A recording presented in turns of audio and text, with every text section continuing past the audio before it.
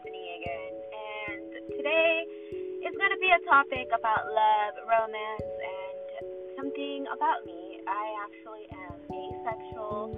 I have been asexual all my life. I discovered my sexuality and what I identify as when I was in high school, and that was when I realized that the word hot didn't mean the same exact thing as pretty, beautiful, or sexy.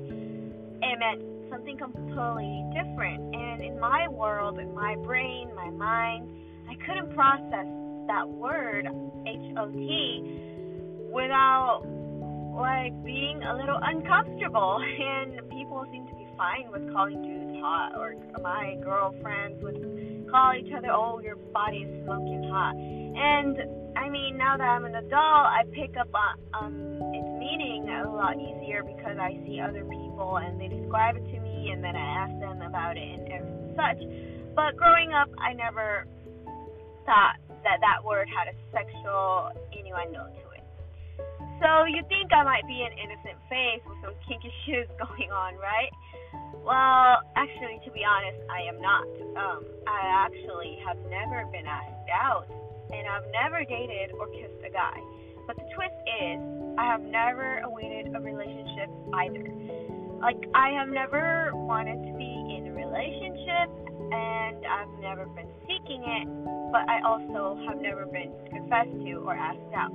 But I admit, I actually have trouble trusting guys, and if this were to happen to me, I would doubt their feelings.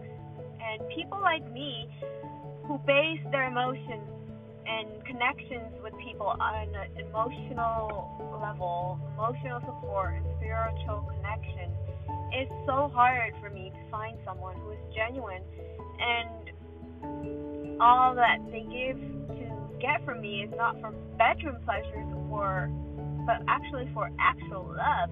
And the love you can give to close friends, people you call sisters and brothers, or your family, or your cousins, people like that, that kind of love. And well, you might say that's platonic love, and quote it, platonic love.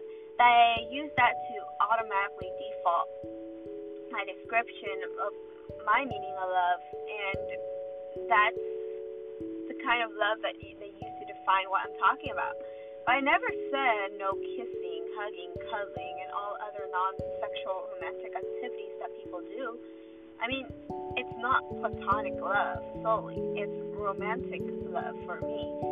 And when people are in love, they want the person to themselves, supposedly. But, I never got the reason why. I don't really know why. Why? My mind and my perspective is so different. Maybe because I've not been in what others call love then.